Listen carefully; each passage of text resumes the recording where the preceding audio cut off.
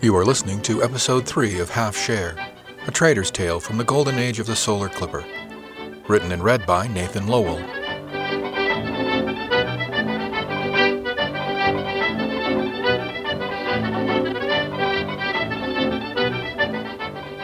Chapter 4, St. Cloud Orbital, 2352, February 19.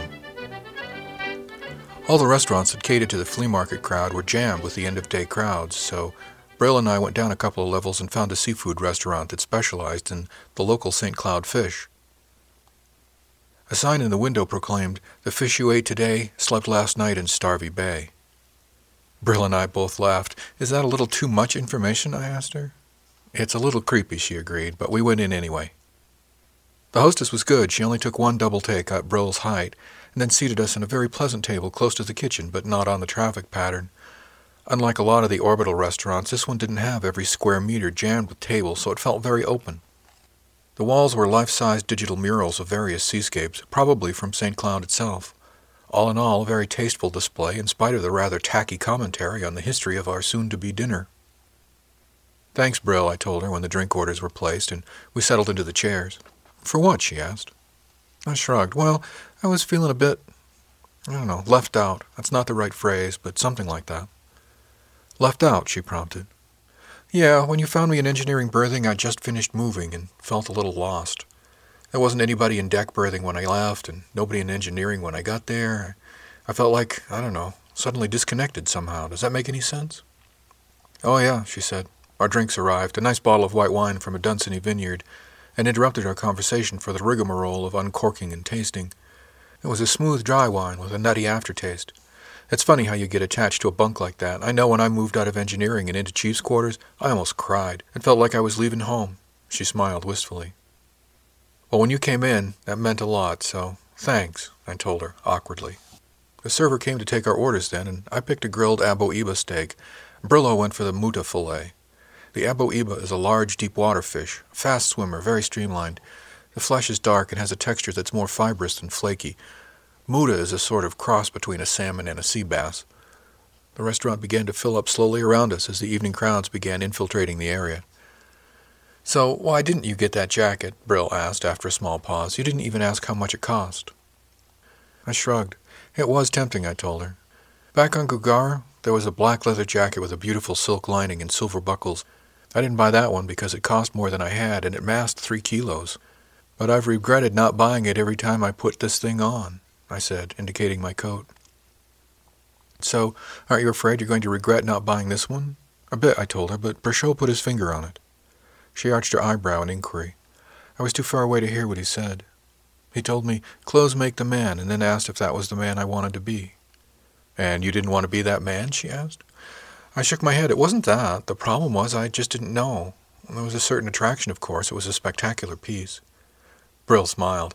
"I have to give you credit. You know quality when you see it."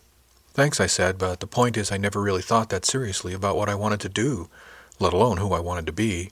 When Brichot said that, it was the first time I'd ever considered that I might have a choice in the matter. She nodded sympathetically. "So, yeah, I may regret not buying the coat, but it just felt like I needed to think about the idea of who I want to be before I commit to being the man who wore that coat." I snorted. "I'm sorry, I must sound like a loon," I said, suddenly very self-conscious. Brill shook her head. "Not at all, Esh. You sound like a guy who's getting it together. There's no need to apologize for that." The food arrived then, and we paid attention to it for a few ticks. My fish was excellent, grilled to perfection and simply seasoned with salt and cracked green peppercorns. It came on a bed of sweet sticky rice with steamed brocafleur on the side. The wine matched perfectly. I broke the silence by saying, "So, what about you?" Brill looked startled. "What about me?" "Where are you from? How did you get here?" I asked. She took a sip of wine and a bite of fish. "You mean like, what's a nice girl like you doing in a place like this?" she asked with a giggle. I shrugged and grinned. "Sorta. Why is a trained and talented individual like you working as a spacer?" "Seriously, you've got a master's degree in environmental sciences, right?" "Good memory," she commented. "What do you think I should be doing instead?" she asked. "Well, I don't know," I said. I just wound up here as a last resort. You must have had other options." She picked up her wine glass and looked around the room as if considering how much to tell me. I waited her out. Finally, she seemed to make a decision and put her glass back on the table untasted.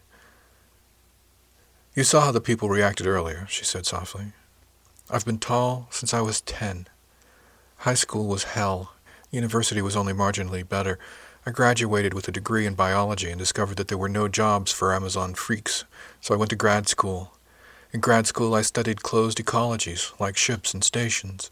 I got my first quarter share in the mess deck about 6 or 7 stand years ago, and moved up to half share there, and took the Spec 3 test in environmental. She paused then. So you jumped the engineering ratings, I prompted. Yes, she said. With my background, the Spec 3 test was pretty easy. I never did have to learn about engine oil and propulsion systems. She grinned. I knew she was leaving out a bit, but I didn't press. Have you always been on the Lois? Mercy, no, she laughed. The Lois is my 3rd ship. I've been with her for about the last 4 stand years. Before that, I was on the William Hedley, a 30-kiloton ore hauler that makes the run between here and Diurnia. I started on the Soyukaze. She's a fast packet that made the run of Confederation systems carrying VIPs and light cargo. I made my ratings there, but they didn't have an open Spec 3 slot. The Hedley did, so I hired on there. When the berth opened on the Lois, I was ready to change, and moved over there as a Spec 3. Worked up to Spec 1 by skipping again. That master's degree came in handy, I commented. She smiled. Mr. Kelly is after me to go to the officer corps. With a degree already, it's relatively easy. They have a special program at the Merchant Academy for people with experience and degrees. Why don't you? I asked. Well, I'd probably have to be a general engineering officer, she explained. Spec 1 is as high as I can go and stay in environmental. I like what I do, and moving up just for the sake of being an officer isn't something I'm interested in. I can see that, I said, but don't you feel like, I don't know, like you've maxed out? She grinned. Never. There's always something new to learn.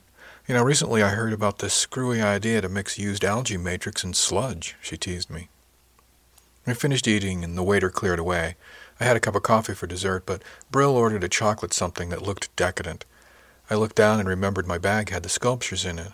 The heron was right on top, wrapped in a bit of folded cloth and secured with a red string. I reached down to get it. I hope you don't mind, I started to say, and looked across the table to where Brill was holding out her hand.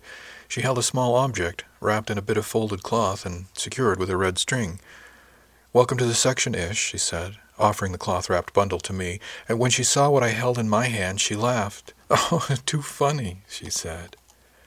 I was going to say, I hope you don't mind that I went back and got you a figure, I told her with a grin, but it looks like I wasn't the only one that took a detour on the way to the head. We traded bundles, and I waited for her to open hers first. They were so spectacular, I couldn't resist, she said. I was looking for something small for you, something that didn't mass a lot. I'm touched, I told her, weighing it in my hand and trying to think of what it might be. She pulled the string and carefully unrolled the cloth, revealing the heron. I thought so, she said, wrapping it in her hand and holding it to her chest. It was gone when I went back. You already had it, didn't you? Yeah, I said. I have no idea what you picked for me, though. I can't remember any that stood out. I cast my mind back, trying to think of all the figures I saw, but there were so many of them. Actually, it wasn't on the table, she said. When I went back, the old man pulled it out of a box and handed it to me. It was weird, but it was perfect, so... It's not a whale, is it? I asked. She laughed. Open it and see. I pulled the string and unwrapped it. A perfectly formed dolphin lay in the folds of the cloth. The dark purple shell of its heart gleamed in the light at the restaurant. I stroked the grain with the tip of a finger and felt the smooth surface slide sensuously over my skin. Wow, was all I could get out of my mouth. Do you like it? She asked softly.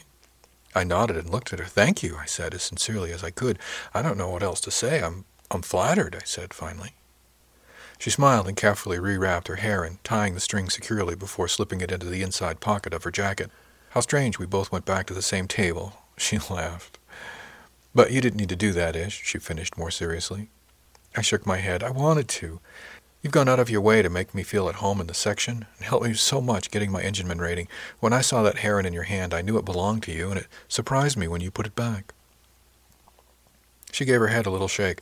I don't usually go in for small bits of this and that, she said, but this, and she patted the pocket, is something very different, and I'll treasure it. Thank you, Ishmael. I think that's the first time anybody's ever given me a gift for hiring them, she added with a grin. I rewrapped my dolphin and tucked it safely into my jacket just as the waiter came back with the tab. It felt odd but good to be paying. I was shocked at the amount, 40 creds, but then I remembered how much Pip and I had made in trading. I added a generous tip, and we left to head back to the ship. When we got back, I went automatically to my old locker and deck berthing, and I was surprised to find it empty. I chuckled and headed to engineering. I wonder how often I'll do that, I said to myself. It only took a few ticks to get out of my civvies and into my ship suit. Smiling, I pulled a wrapped dolphin out of my pocket and slipped it into the pocket of my ship suit. The chrono said 2100, so I headed for the gym to try to catch up with Pip. He was just coming out of the showers after his sauna. Hey, he said, did you buy anything good? I got those digitals. Yarn looks best, I told him. I bought a few skeins as samples to show you. Sean says it's good stuff, and I trust his judgment on it. He bought like 5 kilos of it himself. Pip slid into his ship suit, and we headed for engineering berthing. What about the dyes, he asked. I shrugged. I don't know. Brill was with me, and we talked about it. The appeal of dye would be limited. I'm not sure how useful it would be as a trade good. What about in the empty container, he asked. I shrugged. It doesn't mass much. I don't know how you could get enough to make it worthwhile, or even if it would sell. Don't they have dyes on Dunsany? Pip pulled out his tablet. Let me look into that. Dunsany has a lot more textile processing. They may have dyes, but they may value something like the purple or red they make here out of the snails. He made a note. Did I send you a digital of the little sculptures, I asked. He shook his head. I don't think so. What little sculptures?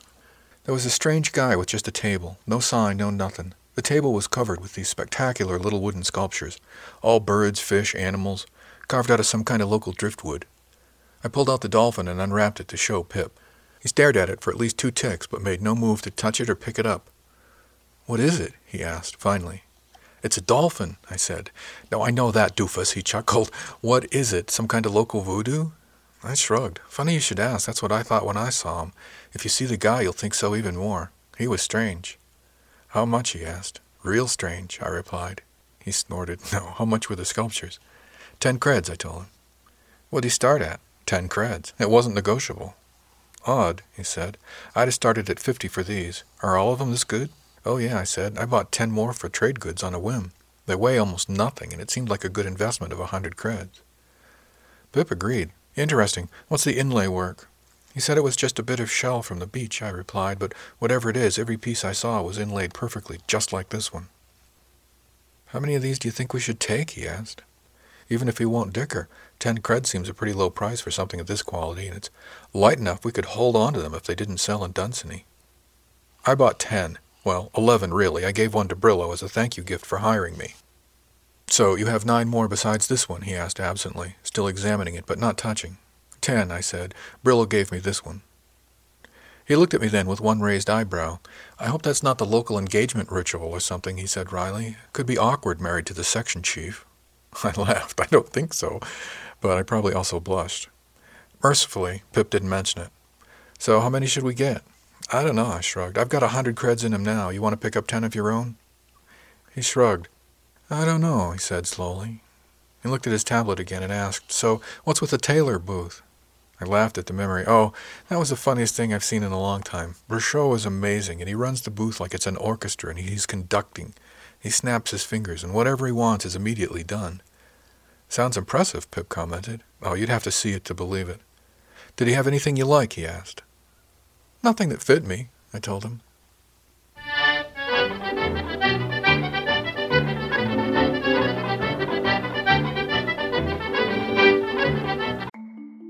As a podcast network, our first priority has always been audio and the stories we're able to share with you. But we also sell merch, and organizing that was made both possible and easy with Shopify. Shopify is the global commerce platform that helps you sell and grow at every stage of your business, from the launch your online shop stage all the way to the did we just hit 1 million orders stage. Whether you're selling scented soap or offering outdoor outfits, Shopify helps you sell everywhere. They have an all-in-one e-commerce platform and in-person POS system, so wherever and whatever you're selling, Shopify's got you covered. With the internet's best converting checkout, 36% better on average compared to other leading commerce platforms, Shopify helps you turn browsers into buyers. Shopify has allowed us to share something tangible with the podcast community we've built here, selling our beanies, sweatshirts, and mugs to fans of our shows without taking up too much time from all the other work we do to bring you even more great content. And it's not just us. Shopify powers 10% of all e-commerce in the US. Shopify is also the global force behind Allbirds, Rothy's, and Brooklinen, and millions of other entrepreneurs of every size across 175 countries. Because businesses that grow with Shopify. Sign up for a $1 per month trial period at shopify.com/realm, all lowercase. Go to shopify.com/REALM now to grow your business, no matter what stage you're in. Shopify.com/realm. Chapter 5, St. Cloud Orbital, 2352, February 19. I left Pip going over his notes and looking into the dye characteristics for Dunsany. I was tired and it was already late, but I needed to release some of the tension that had been building all day, so I headed for the gym. After a dozen laps on the track, I baked myself in the sauna and let the day just bleed away. I felt strange. When I first came aboard, I knew as little about what I'd be doing as I did now, perhaps less, because when I interviewed with the captain back on Neris, I didn't even know what job I was applying for, only that it was likely to be dirty, brutal, and unpleasant. It turned out to be none of those, and I smiled to myself remembering those early weeks aboard and how much things had changed. Way back in the beginning, I remembered Cookie telling me that I should consider what path I wanted to take before I found myself being forced down a path not of my own choosing. The captain had given me a choice. I could have stayed on the mess deck, except, of course, I couldn't. Somehow, though, it didn't feel like I was being forced down the path, not like the way I was forced off Neris. Lois needed me to move to environmental. Other options were simply irrelevant. That must have been bothering me because, having come to that realization, I suddenly felt much better. Smiling, I headed for the showers and my bunk. I had duty in the morning, and it would be the last day I woke as a member of the steward division. When I got back to berthing, I discovered that Rebecca Salzman, a Spec 3 in the power section, was one of my new bunkies. She was sprawled in the lower across from me. Rebecca was obviously from a heavy G planet. Where Brilla was tall and willowy, Rebecca was short and powerful. She looked like she could bench press a flitter, but she had the most delicate and angelic face, heart-shaped with what my mother would have called good structure. She also had the most amazingly sexy voice, halfway between a guttural purr and a growl.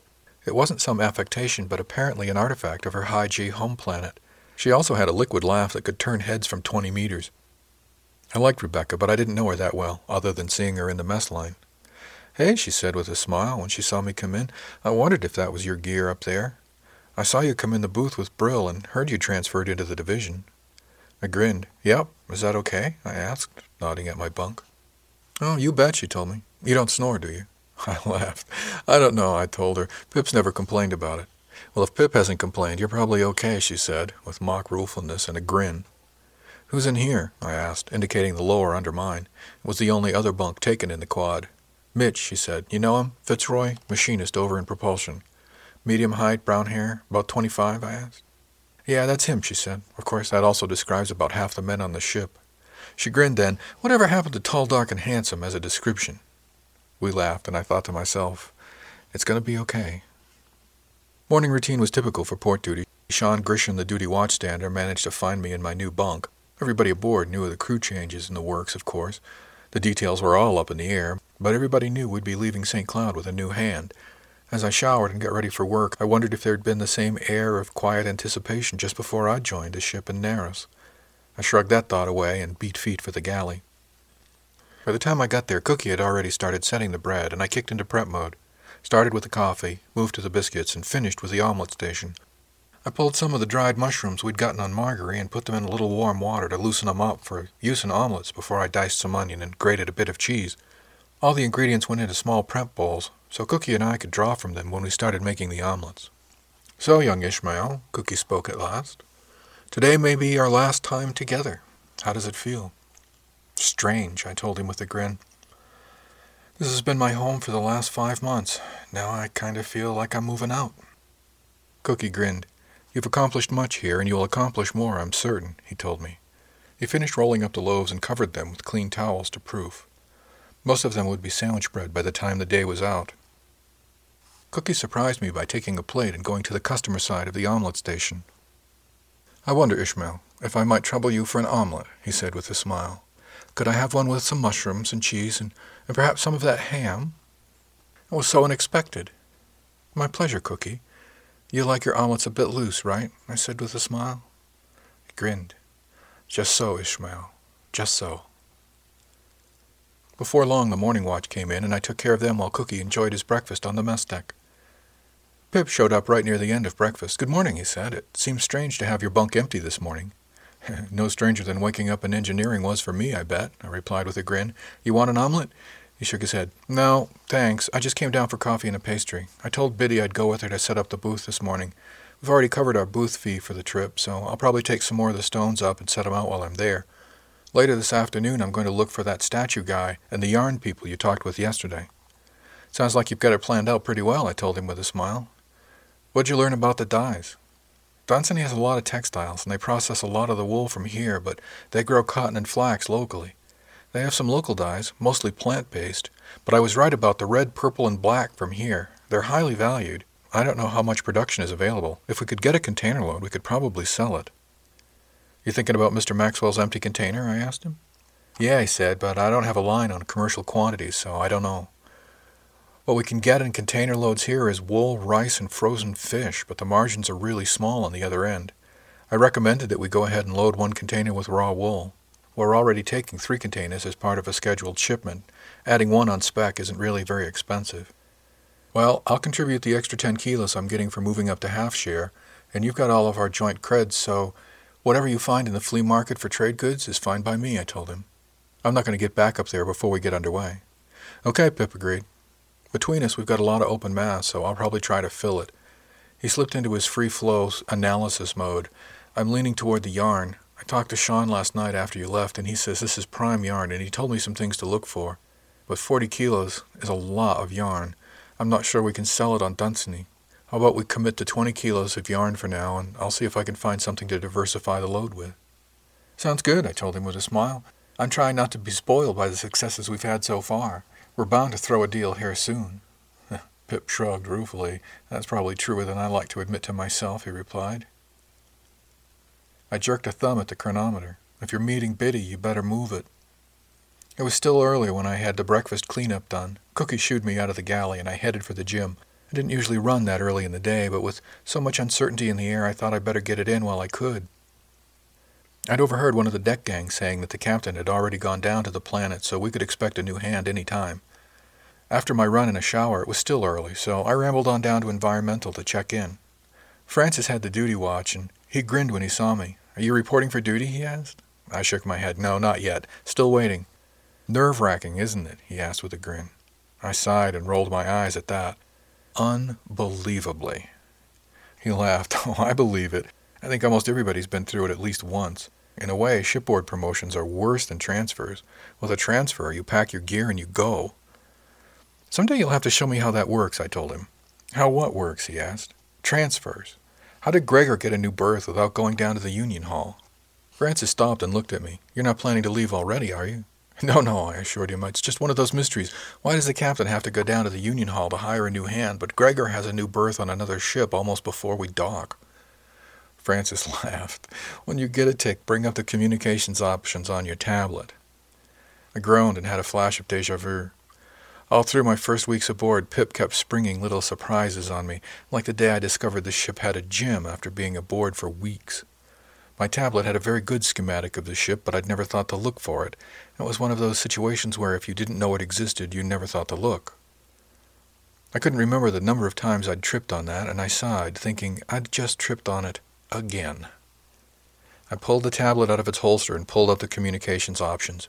At first I didn't see what Francis was talking about, and then I saw Station Net on the bottom of the list. I'd noticed it there, of course, whenever we'd been in port, but I'd never looked at it. Pip had even talked about using it to hunt for trade goods. I opened it now and saw the local data options, including a duplicate of the Union Hall data. All the ships in port, and those due in the next few weeks, scrolled across my tablet.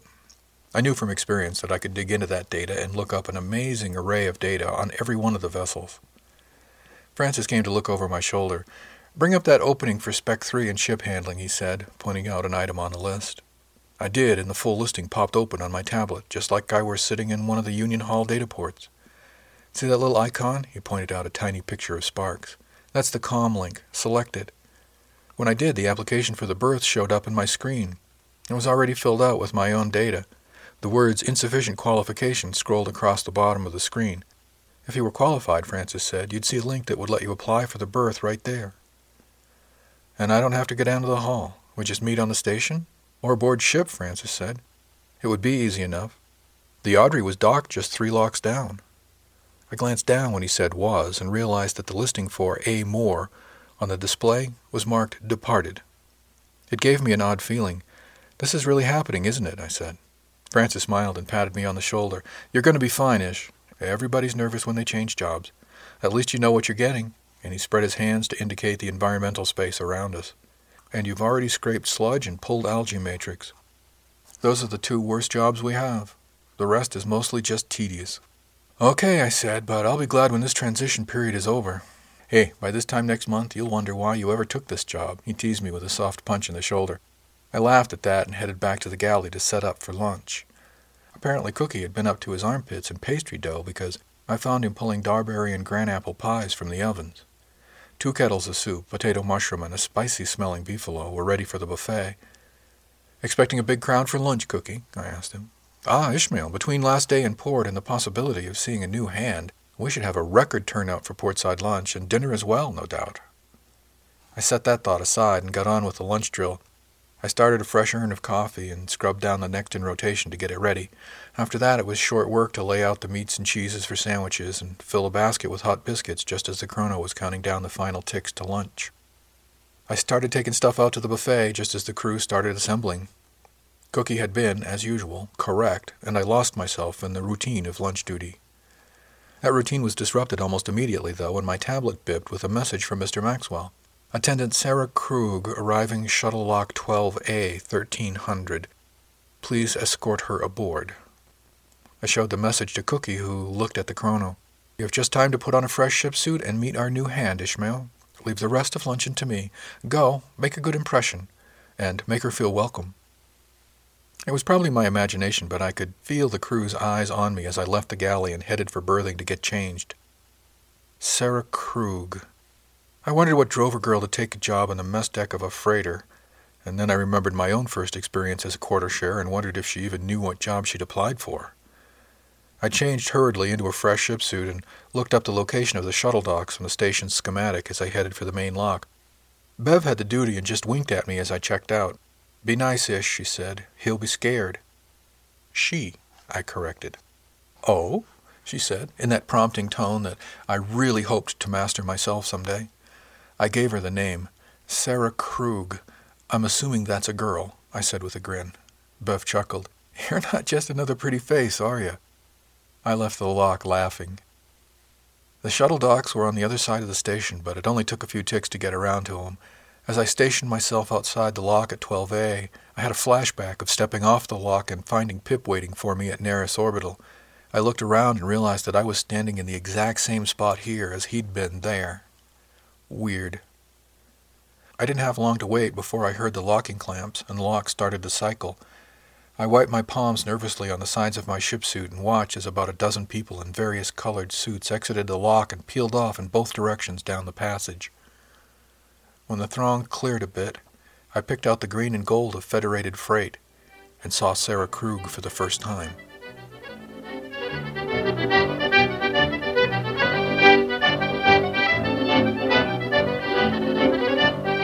Thanks for listening to Episode 3 of Half Share, a trader's tale from the golden age of the solar clipper. Music is from the Banks of Newfoundland, an Irish jig recorded in September of 1928 by Peter James Conlon and available on the Internet Archive at www.archive.org. This has been a presentation from Durandus, offered under Creative Commons Attribution Non-Commercial No Derivatives 2.5 license. For website and more information on the Golden Age, visit www.durandus.com/golden.